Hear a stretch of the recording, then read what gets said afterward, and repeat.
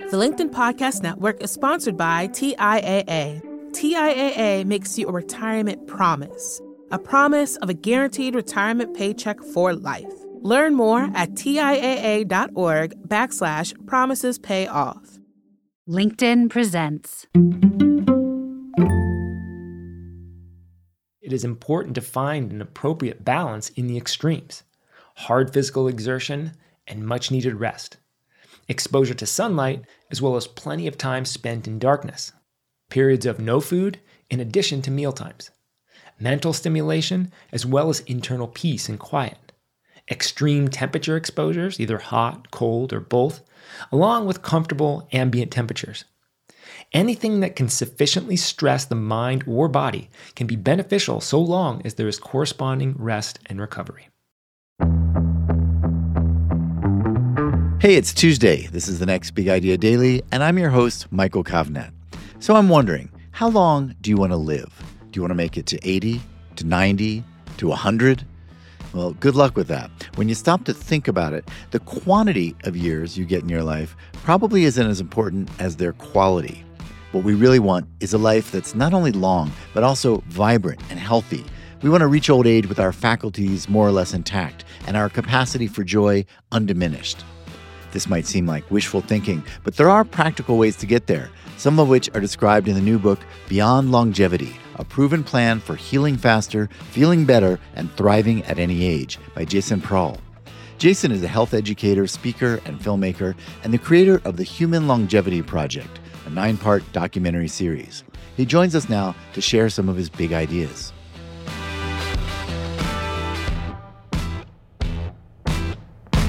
You are a holobiont, a superorganism, an immense walking, talking rainforest of genetic material that coordinates, communicates, and responds to every perceived energetic stimulus it encounters, be it extremely subtle or overt, which is why we must consider everything we eat, drink, do, believe, and interact with. In the human body, we have 3 distinct categories of genomes that are all doing their part to carry out function, maintain balance, and repair damaged parts.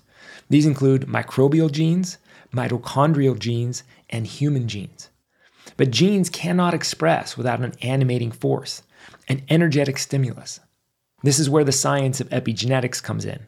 It explores the energetic conditions that regulate gene expression, but not just human gene expression.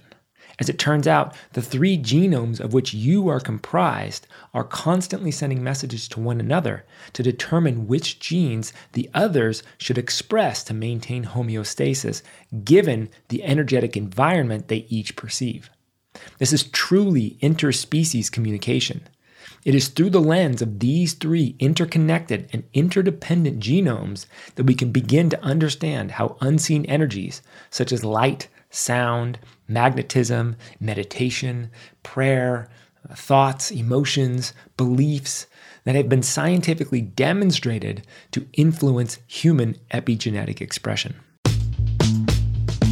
Coherence can be described as the optimal state of energy efficiency and harmonious activity in a system.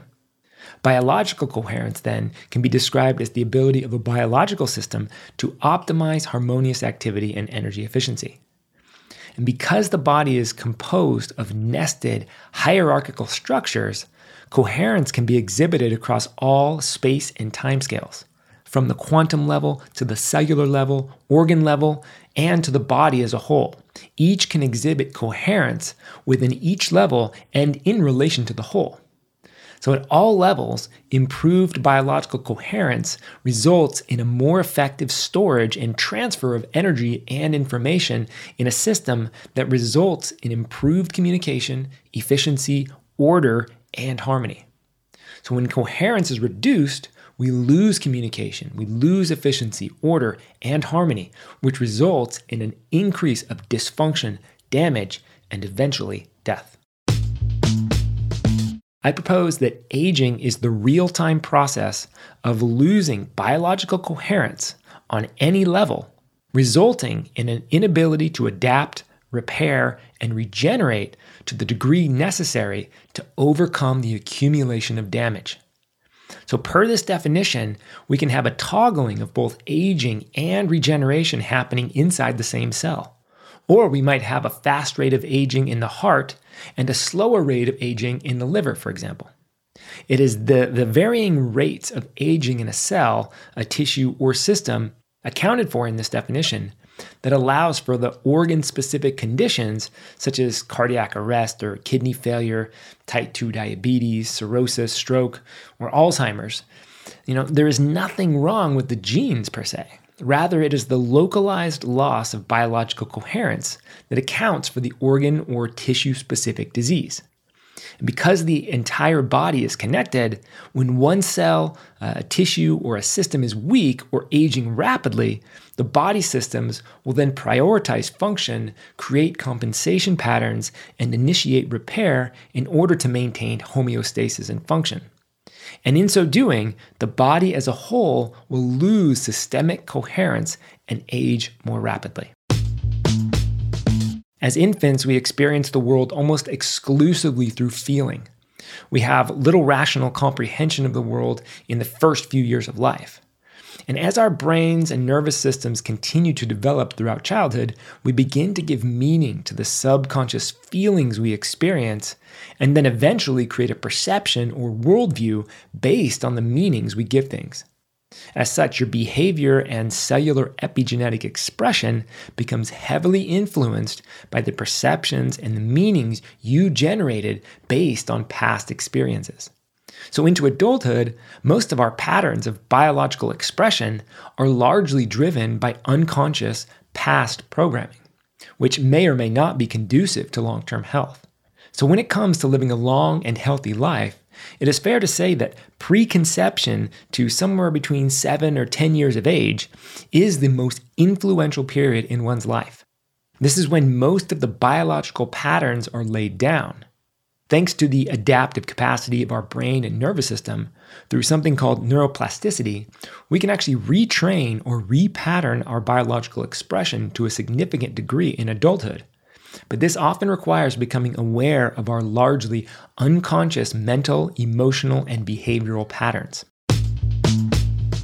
Most of us have an overstressed, overtaxed nervous system and body as a whole. There are 2 ways to remedy this. First is to remove any constant state of stress or stimuli. This is where many live, with the inability to truly find rest at the nervous system level. And second, to increase our resiliency and capacity to handle stress. This is where the concept of hormetic stress comes in. Hormetic stress is sort of like saying a little poison is healthy, but a lot is dangerous. It is a biological characteristic whereby short-term stress or damage, so long as it isn't excessive, can invoke a favorable adaptive response that results in greater resiliency in the face of adversity. Think exercise, sunlight, saunas, ice baths, fasting, and hyperbaric oxygen, just to name a few. With the right amount of perceived environmental stress and energetic stimulation, coupled with a subsequent phase of necessary repair, you are able to fully recover from the stress signal. As such, it is important to find an appropriate balance in the extremes: hard physical exertion and much-needed rest, exposure to sunlight, as well as plenty of time spent in darkness, periods of no food in addition to mealtimes, mental stimulation, as well as internal peace and quiet, extreme temperature exposures, either hot, cold, or both, along with comfortable ambient temperatures. Anything that can sufficiently stress the mind or body can be beneficial so long as there is corresponding rest and recovery. Thank you, Jason. Okay, listeners, I'm off to the gym to get myself some hormetic stress. I'll be back tomorrow with some more big ideas for you, really big ideas in this case, because I'll be joined by Stanford professor Robert Sapolsky, who will tell you whether you have free will or not. Spoiler alert, you don't. So I guess whether you listen to tomorrow's episode or not is beyond my control and yours. Or is it? Honestly, I don't know. If you can, come on back and Robert will help us sort it all out. I'm Michael Kovnat. Thanks for listening.